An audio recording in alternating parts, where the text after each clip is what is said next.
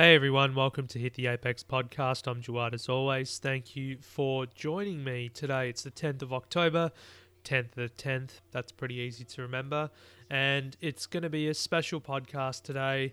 You might have seen up on Twitter last night saying that we're going to do this as a special Bathurst 1000 preview podcast, not only talking about the race this year, but some of my favourite Bathurst memories, whether it's the 1000 race or just visiting Bathurst in general.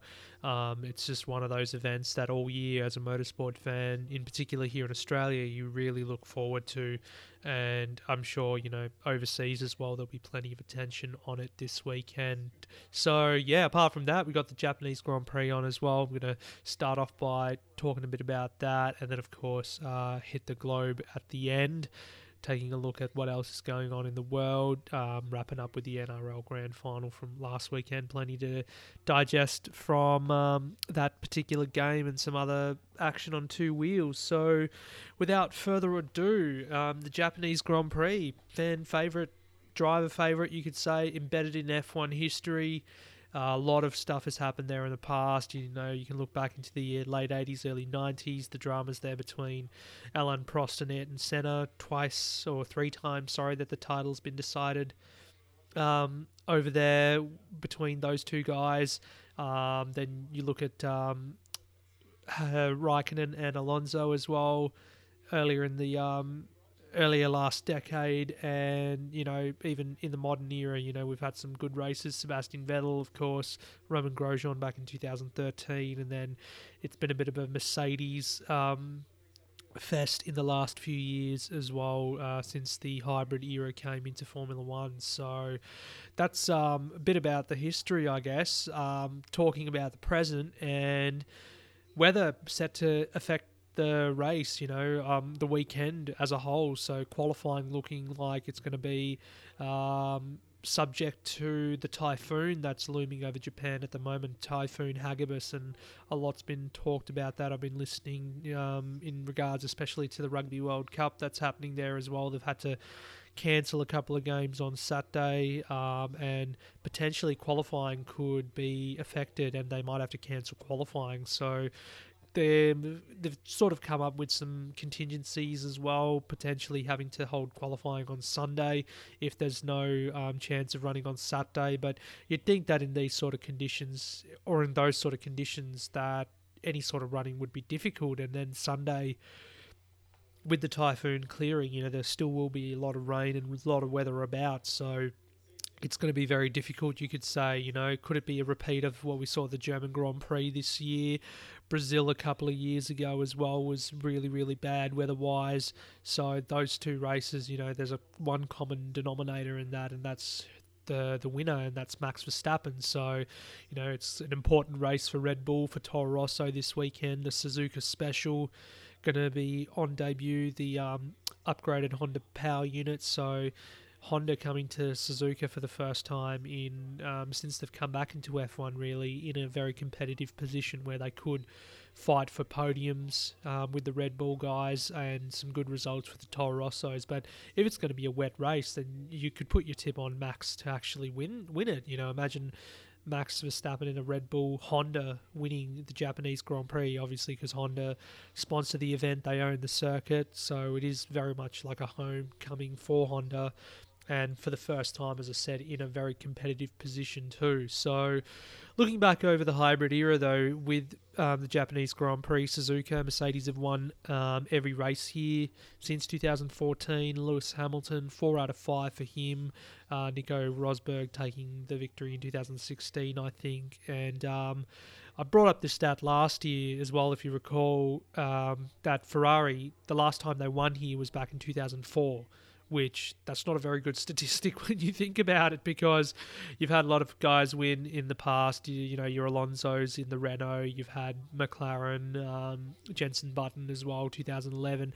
Then Red Bull winning 4 of 5 races between 2009 and 2013, and they were all Sebastian Vettel victories. So, while Vettel's been strong here in the past, Ferrari themselves haven't, but you've had Lewis Hamilton this week come out and say that they'll be hard to beat. Will Ferrari, given their current form, we talked at length about what happened in the Russian Grand Prix where, that was a win that was gone begging, I guess, because of their own strategic decisions. So hopefully this time round, if they do end up on pole position, they make a better meal of it, don't make a meal of it and get that win under the belt, because we've had 4 of the last pole positions go to Charles Leclerc in the last 4 races. The win in Russia, those slipped, so Ferrari have won 3 of the last 4 races. Singapore was Sebastian Vettel, of course, so it's all just down to them to play their cards right, and then there's no stopping them there. But the only thing that can really get in their way is the weather now. So if we do have a crazy race, rainy conditions, then you can expect some other contenders up there. Leclerc did, make mistakes in Germany in the wet conditions. Then again, that was how many races ago now, and he seems to have been a reborn driver after the mid-season break. So maybe it might be a bit different this time, but it really is unpredictable at the moment to see how the weekend's going to pan out, given that we've got this typhoon looming. And I guess the worst case scenario is if there is no race, which I don't think will happen, given that, there's a lot of money that gets put into these events, and, fans as well will be there.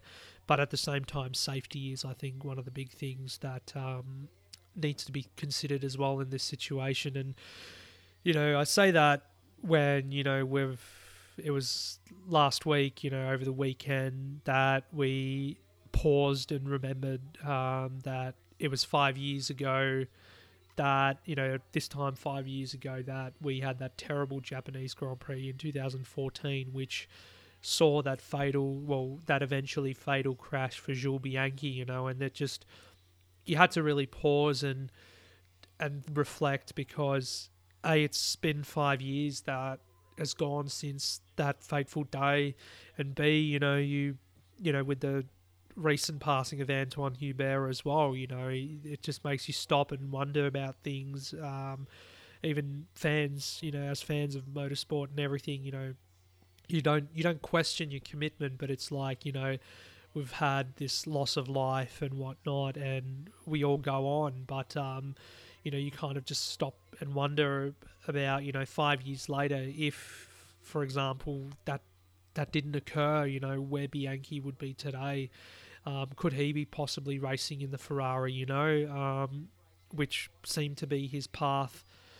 But, sadly, that's not the case. And, I guess few tears shed just in reflection and everything. Such a great driver, and great memories, just watching him. And first time I got to meet him as well at the Australian Grand Prix earlier that year when he made his debut. Had a good laugh as well, getting his signature. So, yeah, and then I've got, of course, his number 17 as well tattooed to my arm. So, 17, a special number for me. And, of course, that was his race number too. So it seemed right as a tribute that I did that a few years ago. So yeah, hopefully fingers crossed, touch wood, that there isn't anything like that this weekend, that everything is managed properly. If it's not safe to race, then just don't risk it, because we don't want a repeat of what happened in 2014 to happen again. But of course, if the FIA, the organisers and everything, including, getting the driver input and everything as well, if it's all managed correctly and it is safe enough to race, then by all means, let's go out and race, let's have another great race. See if Ferrari can get up there, beat Mercedes at a circuit that they've dominated. The Red Bull storyline will be a fascinating one too. So, with them as well this weekend, with Toro Rosso, we've got the reigning Super GT champion in Naoki Yamamoto to make his FP1 debut. So he'll be in the Toro Rosso car FP1 tomorrow.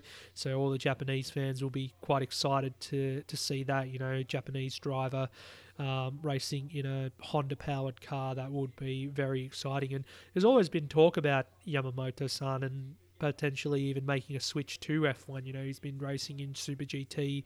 He won last year with Jenson Button for Honda. Then, in the Super super formula as well, the open wheel category in Japan, which the likes of Pierre Gasly and Stoffel Van Dorn have contested as well. He's been pretty good in that too. So, possibly on the cusp of an F1 debut, but not likely given that all the seats are pretty much filled. And, if Honda are in a position to place a driver at Toro Rosso, for example, then, you could totally see it happen. Who knows, maybe next year if Pierre Gasly gets sent out of F1 altogether, or if Danny Kvyat moves elsewhere. So, yeah, that's an interesting one to follow. Midfield battle, McLaren got the better of Renault in Russia. Can their run continue? I guess it hasn't been the most memorable race for McLaren in recent years, given that they've had Honda reliability troubles, and then last year with their Renault engine, they weren't really competitive here either. So you'd think that in the position they're in now, that they could have a good race, and beating Renault for the rest of the year will be their objective. And then you got other guys like Kimi Raikkonen in the Alfa Romeo, who will be looking to turn around their run of recent form. Of course, Raikkonen's had a pretty miserable run, you could say. Haas as well, Grosjean's been pretty strong here in the past. Magnussen as well, so, those guys relying on, whatever they learnt in Russia to score those points to be able to have a good weekend here. Well, yeah, then at this stage it's very hard to predict how the weekend's going to unfold purely just based on this typhoon that's coming. All I can say is that I hope everyone stays safe. If you're in Japan this weekend, whether it's for the F1 or for the rugby or just visiting, and you stay safe, and if for the race in particular, that they have a safe race, safe weekend on track as well, and hopefully we have have an exciting race if it does go ahead, which should be likely. So let's go straight into talking about Bathurst then. So that wraps up the F1 stuff. We'll talk all about it next week when it's run and done. So Supercars, Bathurst 1000, and also the start of the Enduro Cup 2. Favourite time of year, I got to say, for the Supercars Championship. We expand the grid, of course, to accommodate all the co-drivers. And this year, as I've talked about in the previews and previous episodes, that we're going to be starting off at the mountains, so at Mount Panorama, without the Sandown 500 that we've traditionally had over the last few years as the warm-up race to Bathurst, and the limited testing as well for the co-drivers. They've only had, I think, 3 days in the week leading up to it at their respective test venues in Winton and Queensland Raceway. So with all that in mind, this is going to be a much more interesting Bathurst 1000, because what you usually do at Sandown is, you iron out all those niggling issues, whether it's ergonomics or, pit stop efficiency and everything like that. Co-drivers who don't really do a lot of racing throughout the year can blow off cobwebs and stuff like that and get back into the groove of things. So, without having that 500k race at Sandown previously, it's going to be a lot more interesting this weekend. And, as well as that, the aero changes that have gone on for Holden in the lead up to the previous event at Pukekohe, it's been talked about so much. And, the question I guess you've got to ask is, are the Holdens going to have an advantage here? Is Triple Eight in particular going to be given an advantage after these changes that, they've been most vocal about all year since, we saw the Ford Mustang debut in Adelaide and take both poles, both wins, and then, dominated for so much of the season. And, last time out in Pukekohe, we had Triple Eight looking pretty strong, and I guess on Sunday as well, the win was on for WinCup if it wasn't for the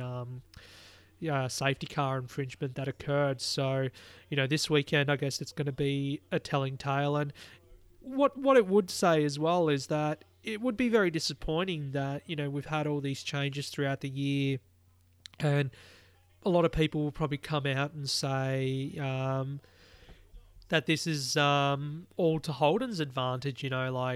There's already been a lot of discussions on social media and on forums and that sort of thing that, yeah, it's all been done to favour Holden, to keep Triple Eight happy, blah, blah, blah.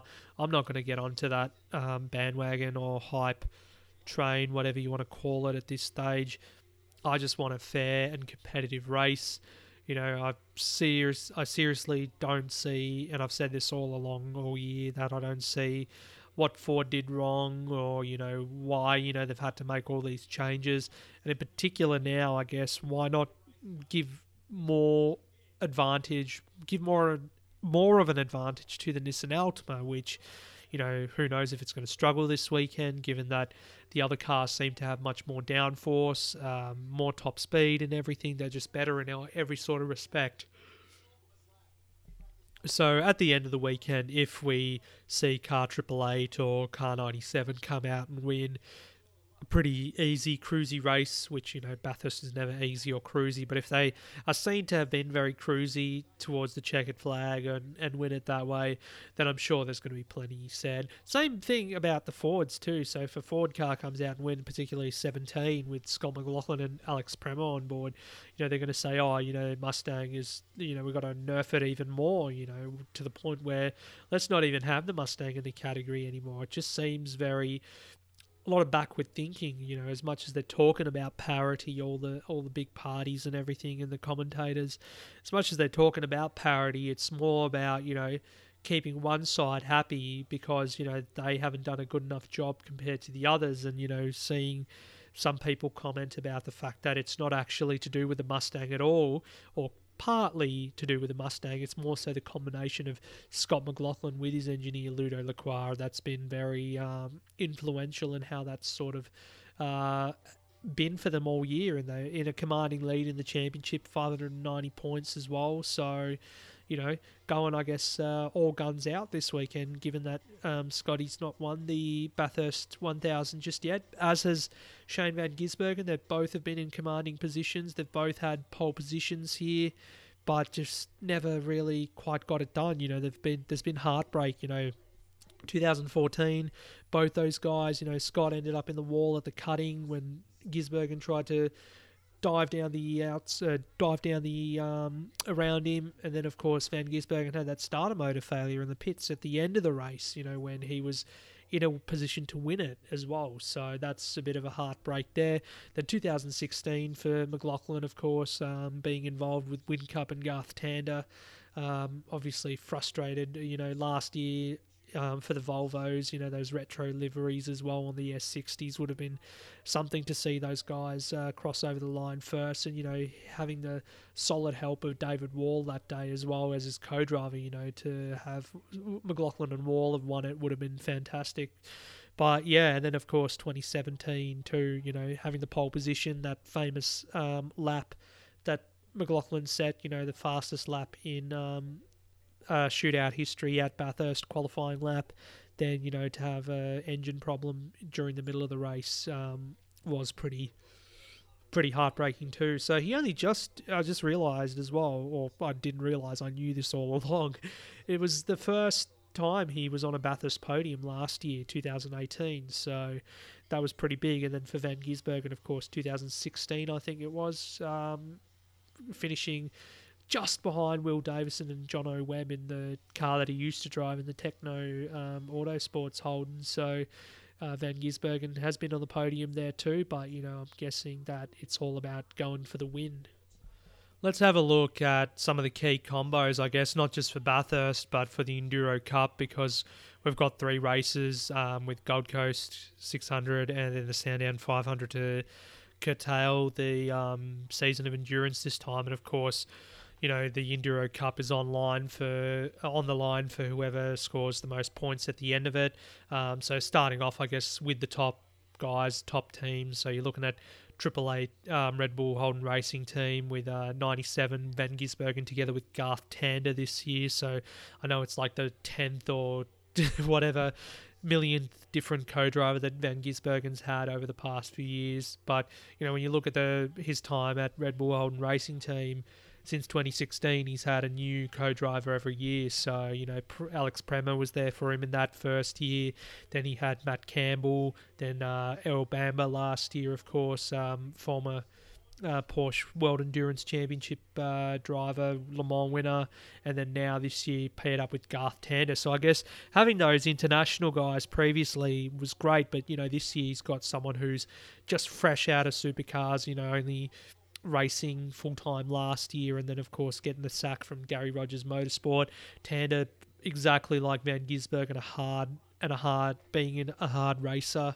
So I guess those guys will go really well together. Van Gisbergen, he's got that qualifying speed in him. He can do the one-lap stuff, and then in the race, you can just leave Tander to hold his own. And a name like Tander is something that, against other co-drivers, I guess it would be quite terrifying, given that he is so aggressive and gets the job done quite a lot. So imagine if you threw Tander into starting the race amongst other co-drivers or whatever. If they decide to do co-drivers in the first stint on Sunday, then Tander is someone who could make up some serious ground, depending on where they qualify as well. Car 888, of course, so it's WinCup's car 88 that changes its number for the Enduro Cup to 888. Because he'll be partnered with Craig Lowndes this year. So Lowndes, of course, and WinCup have won 3 Bathursts in a row together between 2006 and 2008, back when they were in the Ford together but at the same team. So first time that they've come back together. Lowndes, of course, the reigning Bathurst champion, going for his 8th Bathurst 1000 title. He's got 7 under his belt. And, of course, WinCup hasn't won since 2012 when he was with Paul Dumbrell, so he'll be targeting a 5th Bathurst this year. And, for WinCup, I guess he's had so many issues in the past few years.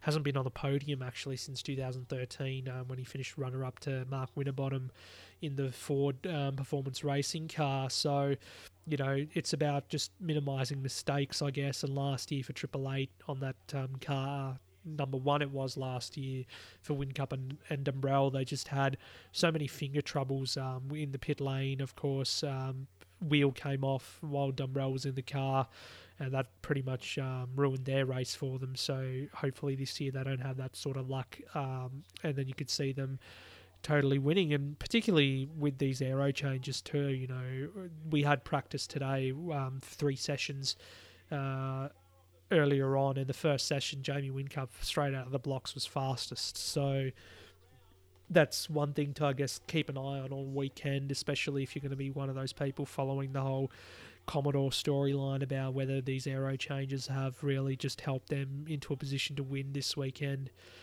It's, every time I think about it, it just disappoints me that this is what they've had to do to make one team happy or one manufacturer happy. It doesn't sit right with me at all. Not talking as a Ford fan, I just think as far as fair competition goes, fair game, it's like, why it feels like Ford is being penalised for having the better car or whatever. So that's the way I see it anyway. Speaking of Ford, they're going to be strong too this weekend. We've had obviously car 17 with McLaughlin and Prema going to be strong. I think an underrated lineup and driver combo is their teammates at DJR Team Penske, and that's Fabian Coulthard and Tony D'Alberto, who've been quite handy here in the past. Also Cameron Waters and Michael Caruso in the number 6 Monster Energy car down at Tickford too. So Caruso, another guy just fresh out of the main game, having not found a drive for this year, and he was racing for Nissan Motorsport last year and several years beforehand. So he, together with Cam Waters, who has been pretty quick here in the past, I should say, look like they'll be a lethal combination too. So, and that car last time out in Pukekohe really got some genuine pace in it, so I reckon they'll be a force to be reckoned with as well, as will car 55, of course. Chaz Mostert and James Moffat. Moffat was quickest in the co-driver only practice session today in the middle of the day, so car 55's looking pretty strong. You can't rule out the 23 car either, the Milwaukee racing one with the Davison brothers on board. So Will Davison, of course, a 2-time Bathurst winner, his brother Alex hunting for his first, and I think it could be his best chance yet in this 23 red racing car. And then don't rule out Lee Holdsworth either, with the Bathurst rookie in Thomas Randall stepping up. Car 18, former Bathurst winners reunited. So Team 18 with Mark Winterbottom on board this year, Charlie Schwerkolt team. They've been looking pretty strong at times during the year, particularly in qualifying. You know, they haven't quite broken that podium drought yet for that team. Oh, well, they have not scored a podium, I'm pretty sure, in the history of that team. So, you know, those guys will be looking forward to having a good weekend. And I think that given that, you know, they don't really have a championship to fight for, I think they've probably been focusing on Bathurst all year to win in the Enduros, you know, especially with Stephen Richards now coming back to partner Winterbottom. Both of them, of course, won Bathurst in 2013. So ever since they announced that those guys would be together, I've been pretty excited. Richards, of course, won Bathurst last year with Lowndes and is a 5-time winner himself. So, you know, he's pretty handy around here. You know, he's been racing in Porsche Carrera Cup all year, so, you know, he'll be race fit. And, of course, with a familiar driver like Winterbottom, they'll do well.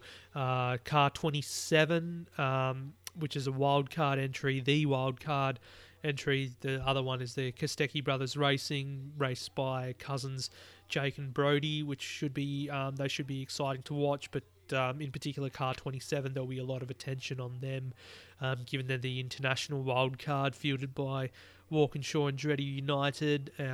James Hinchcliffe and Alexander Rossi, the IndyCar stars, and I'll be watching them quite closely too, because as you guys know, I'm a big Rossi fan, Alexander Rossi, that is, as well as Valentino Rossi too, but, you know, it's no chance that we're going to see him come and do Bathurst, is there? Who knows? Maybe one day in the future.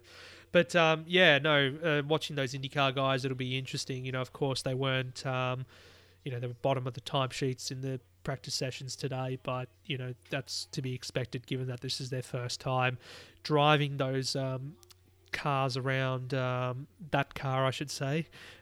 that car around Bathurst. Of course, you know, they've both, you know, been taken aback by what it is, Mount Panorama, and I guess the presentation and everything they were talking about in the media coverage. So really good to see those guys, and hopefully they'll be in a competitive position by the pointy end of the weekend. Same thing with car number 2, so the one shared by Scott Pye and Warren Luff. So even though they've not been very strong all year car-wise at Walkinshaw and Andretti United, I still think that at this time of year, Enduro time, they do come on song a little bit, you know, and we saw that in the practice sessions today. Warren Luff has just been solid, you know. I think he's been on the podium at Bathurst 5 times in the last 7 years or some ridiculous stat like that. You know, he was there with Lowndes in 2013 and then with Garth Tander. And then the last 2 years he's been on the podium with Scott Pye, you know, runners-up last year, I believe. So they're always in a good position come the pointy end of the race, those guys. And Pye as well, you know, whose his future's still unsecure. You know, a good showing during the Enduro Cup, I think, will really secure his future, whether it is with the same team or elsewhere. And then, of course, you've got your Erebus guys as well, car number 9 and 99. Unfortunate to see Luke Youlden, the 2017 Bathurst winner with David Reynolds, crash the car today. 20G impact at the top of the hill, unfortunately.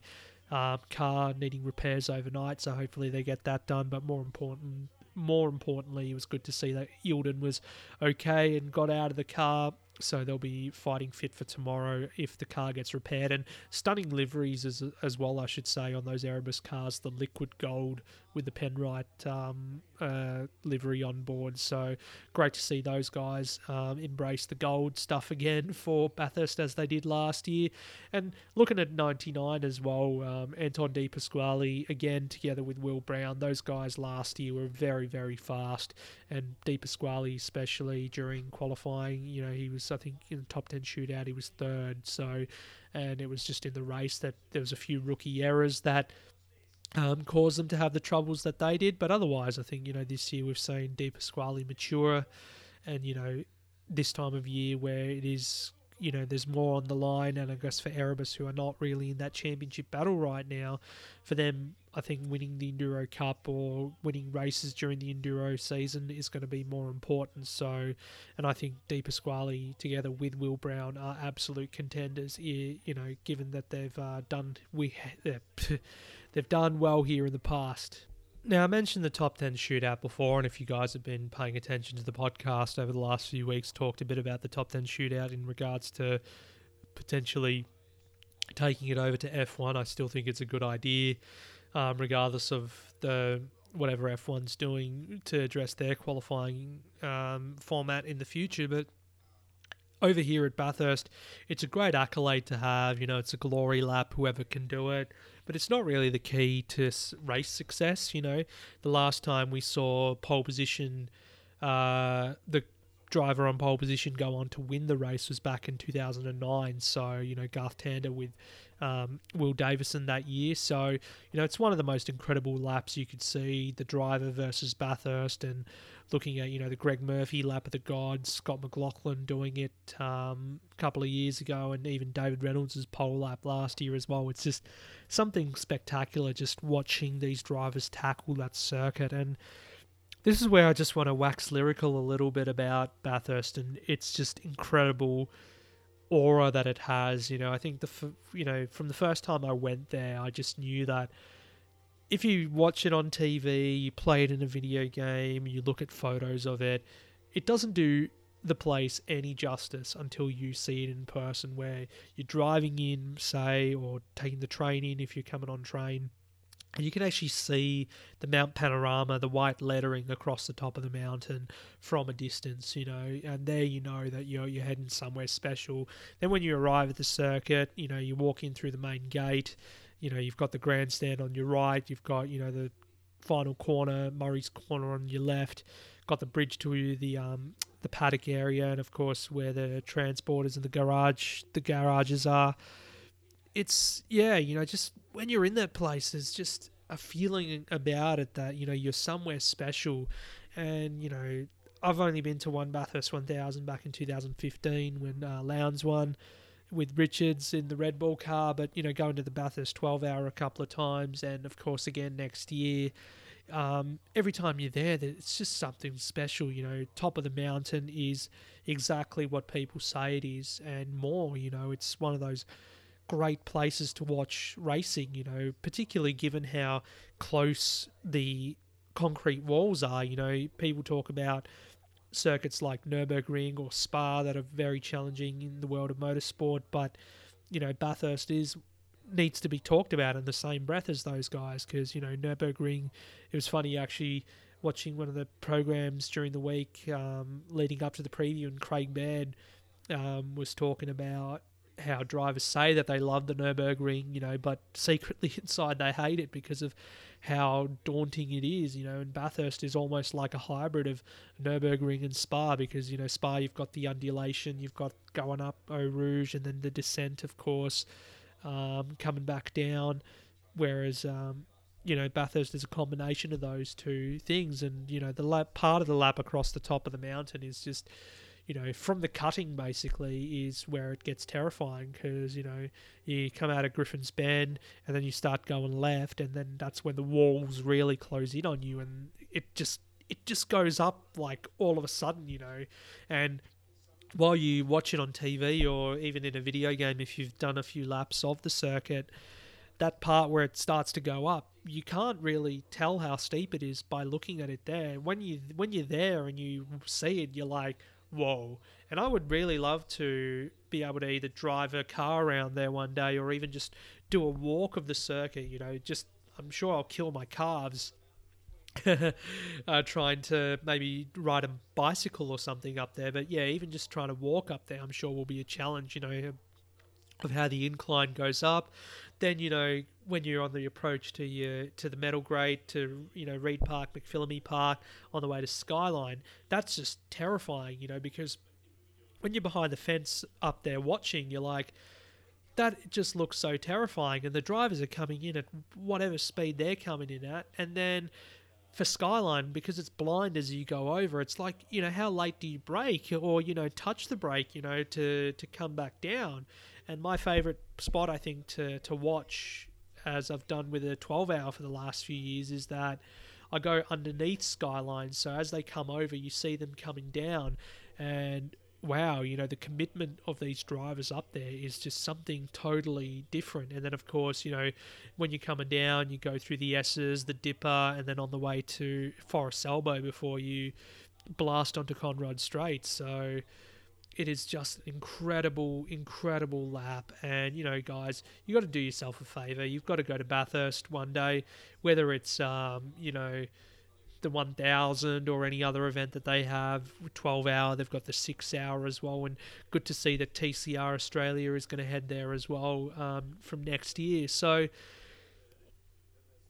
do yourselves a favour, go to Bathurst. It's epic. It's everything that people say it is, and hopefully the exposure internationally just continues to grow, with this year's event, and of course, into the future too. So yeah, that's all I got to say about my personal experiences with Bathurst. But as far as the racing goes there as well over the years, it's been pretty chaotic. And in recent times, I guess, if you want to look back at this last decade, you've had some pretty classic races.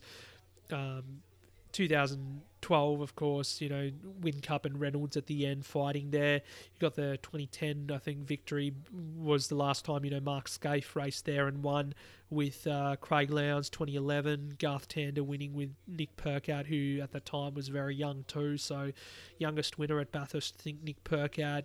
And then, from there, you had back-to-back years for Ford Performance Racing.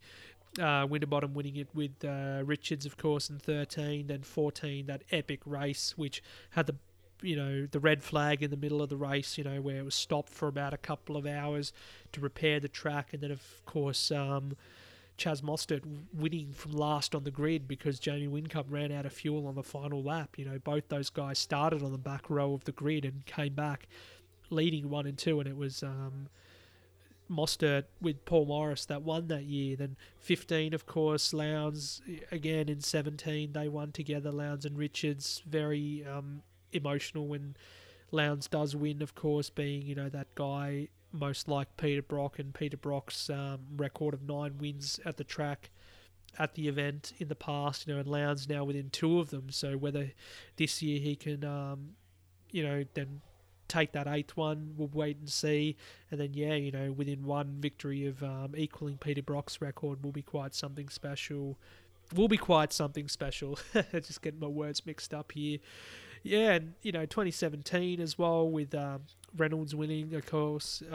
Described at the time as a David versus Goliath effort, taking on the big teams, especially Erebus. For them, it was a special win in their history, given what they've been throughout their tenure in the supercars category. And then last year, the heartbreak that we had with Reynolds, losing the race with the leg cramps, it just goes to show you that it's a long race and anything can happen. 161 laps, over 1,000 kilometres, so many interventions of the safety car as well. Safety cars can breed safety cars, and I guess that's the spectacle of endurance racing in total, is that or as a whole, is that there's so many variables that come into play. It's not about not necessarily about who's fastest on the day. It's about who can survive, who makes it to the end of the day, basically, because we've seen the likes of Whincup in commanding positions before. And then, 2015, he goes and bins it by, passing the safety car when the lights are still on or whatever, gets a penalty for that. Then, of course, 2016, when that crash happened with McLaughlin and Tander. Then last year with the wheel coming off as well, halfway through the race. It just goes to show you that there's, never a definitive outright favourite, that can win it. Maybe not as many in the recent past as we would have liked to have, but other years, of course, we have had your outright favourites to go on and win. And of course, that streak that Whincup and Lowndes had between 06 and 08, that's a testament of that, how they were odds-on favourite, of course, back in 06. Sorry, they weren't the favourite, they weren't the odds going favourites, but they were favourites to most that day, given that Peter Brock had passed away earlier in the year, and Lowndes, it was going to be an emotional one for him, and he was the right driver to win it on the day in memory of the great Brock. So, yeah, that's a little bit about that, and that's just what I find the spectacle of endurance racing. And I think for Bathurst as well, with the Australian tradition as well, it's all about getting together, get your friends around, family or whatever, make an event of it at home as well. If you're not at the track itself, I'm sure a lot of people will make an event of it at home. I always do here as well, put on some food, watch the race all day. Of course, there's that thing called the Japanese Grand Prix, which always gets in the way as well. But, for the race itself, for the whole weekend, I think it's special. And it's just hard to go past. And every year I love it. I love talking about it. It's had its highs and lows, but, for me, it's always going to be that one that I really look forward to. And this is it's not like, oh yeah, this is, I talk more about F1. I love F1. I love everything about F1. But for me, Bathurst, like if F1 raced at Bathurst, that would be the ultimate dream for me, I think. But obviously that's not possible. But Bathurst still has its unique challenge, and whatever cars do race on there, I do follow. So it's nothing short of incredible, that place. So I'm really, really looking forward to seeing the rest of the weekend. There's been documentaries and there's been past races on during the week, which has got me hyped up as well, looking at them. And I think if there's the 2014 one on in the background, I can kind of hear what's going on with that one. So, just the whole thing that, it comes, we enjoy it, and then, you look forward to doing it again next year. So, yeah, again, hard one to predict, you could say, what's going to happen this weekend. Same with the Japanese Grand Prix, but you'd be hoping that it isn't just a complete walkover by the big teams, and particularly Triple Eight, who have sort of benefited from these recent aero changes that they've done on the Commodore. So before we move on from supercars, I wanted to just quickly adjust. Where did that come from?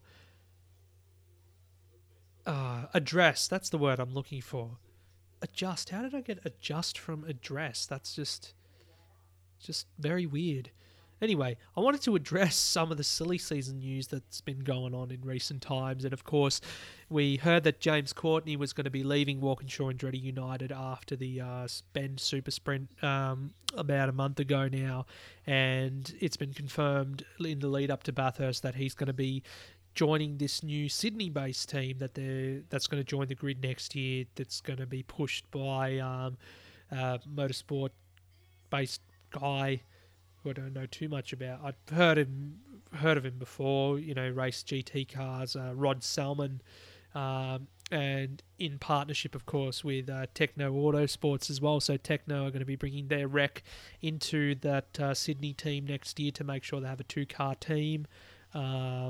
Boost Mobile potentially on board as a sponsor as well. That hasn't been confirmed yet, but it's looking likely, given that their deal with GRM this year might be going down the toilet because of a performance clause, and which GRM haven't really met. So, with JC already locked in as one of the drivers, the talk about who the second driver is going to be is pretty big at the moment. If it's going to be Boost Mobile that's going to sponsor the team, then you'd think that they'd want to pluck Richie Stanaway away.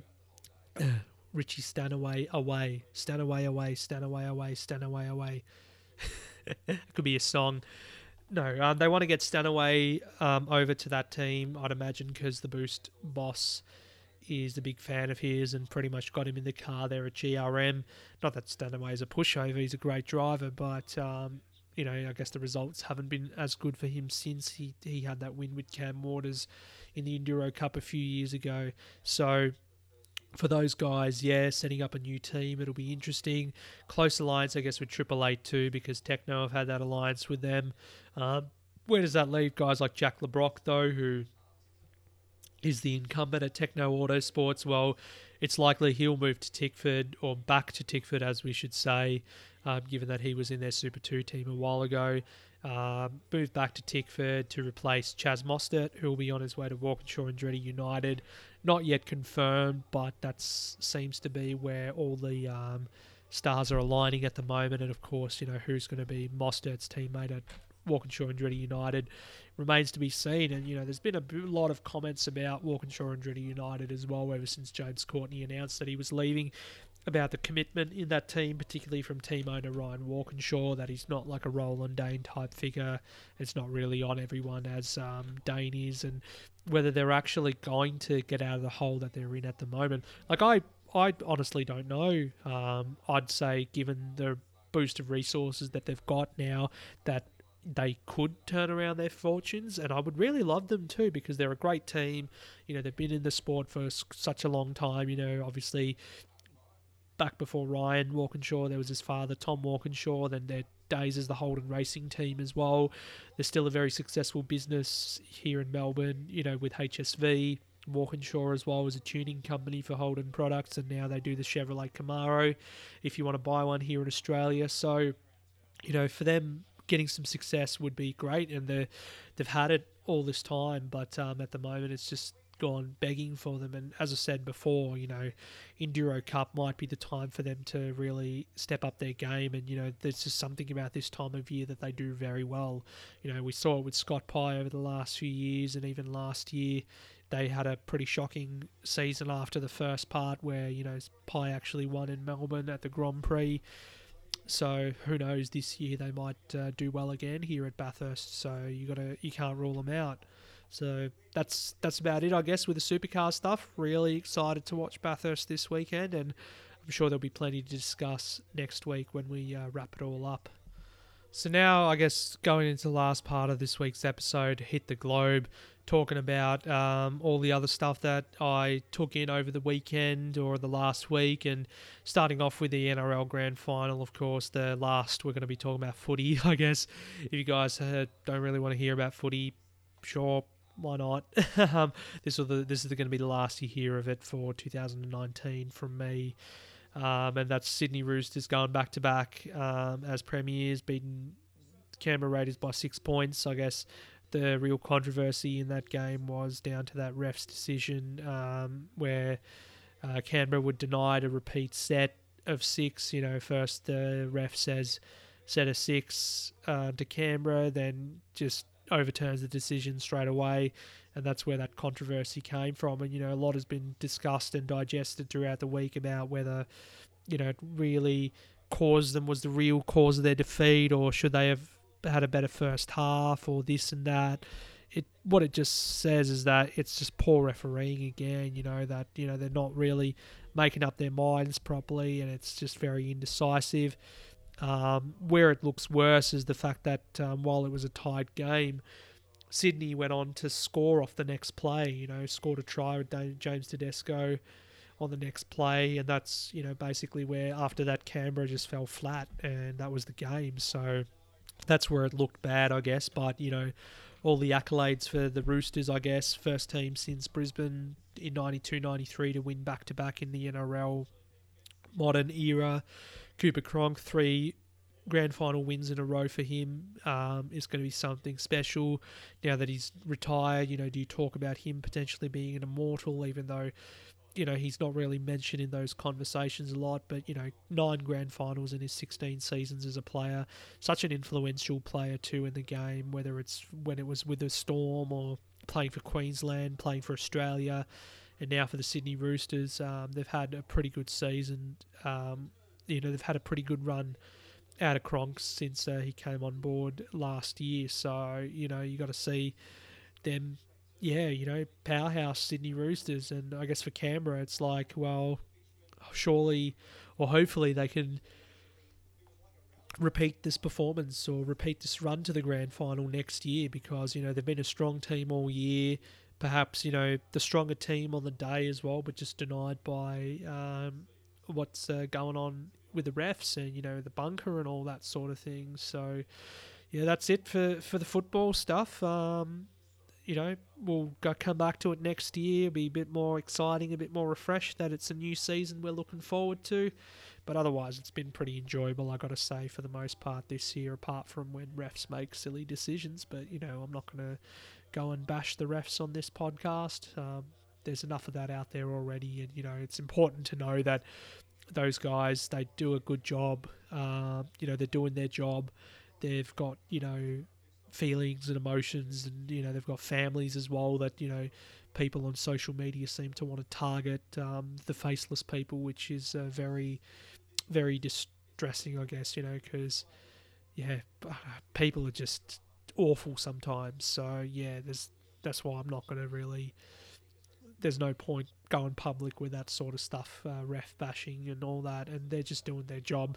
They can certainly do it a lot better. I think that's the better way to put it, but there's certainly no warranting for abuse and that sort of thing. So I just kind of want to see that stop in the future if it's possible. I'm sure there's other things as well that I'd like for to happen in the world of sport, or just in the world in general, where people can just be more tolerant of each other and accepting. But it's we'll leave it at that for now. So at least we in a small group or whatever can do something about it for now, and hopefully the rest of the world will catch on.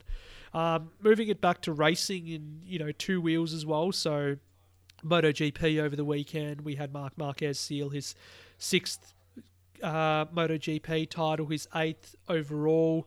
Last lap battle with Fabio Quartararo, where he denied Quartararo again for the win, and I guess he wanted to seal that title in style as well. So Marc Marquez has just been incredible since he's moved into MotoGP in 2013, winning in his rookie year, and now I guess within one MotoGP title, one Premier Class title of Valentino Rossi. So whether Marquez will be able to do that next year, hopefully not, because we want some more competition on his case, and he's certainly come out and said that he reckons Quartararo will be a title rival for him next year. And I think for all the neutrals out there and fans of Quartararo, they'll be hoping for that, certainly. And same thing, I guess, in World Superbike too. I didn't really talk about this last week, but the last round in Manicourse in France a couple of weeks ago saw Jonathan Rea win his 5th consecutive Superbike title, 129 points over Alvaro Bautista, who at the start of the year I was saying he could win the title because he went on that incredible run of wins, first year with Ducati, and Rea was runner-up the whole time, but then Bautista just had a rotten luck of run of form. He was crashing every race and this and that, and Rea was able to overturn the deficit and now win the championship by 129 points, which is a huge margin when you think about it. So, that guy, is anyone going to be able to stop him?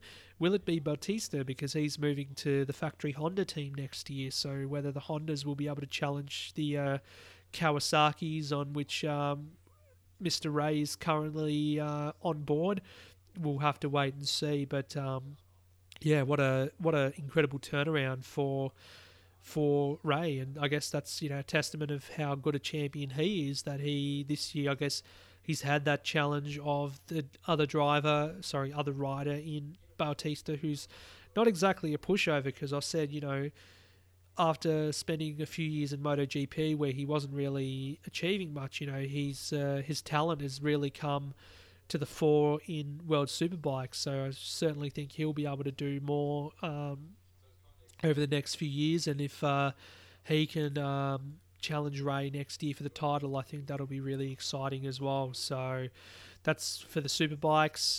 That's MotoGP. Of course, we've got a few races to go in both categories in MotoGP. The Australian Grand Prix coming up. We're off to Motegi next week in Japan, and then the Australian Grand Prix the week after at Phillip Island. So a lot of exciting times ahead in this part of the world, and you can kind of get that feeling that the seasons are coming to an end, with Lewis Hamilton potentially on the cusp of his 6th world championship, which could be achieved next time out in Mexico. Mexico's next up, sorry. next time out in Mexico, it's not going to happen this week because he doesn't have enough points.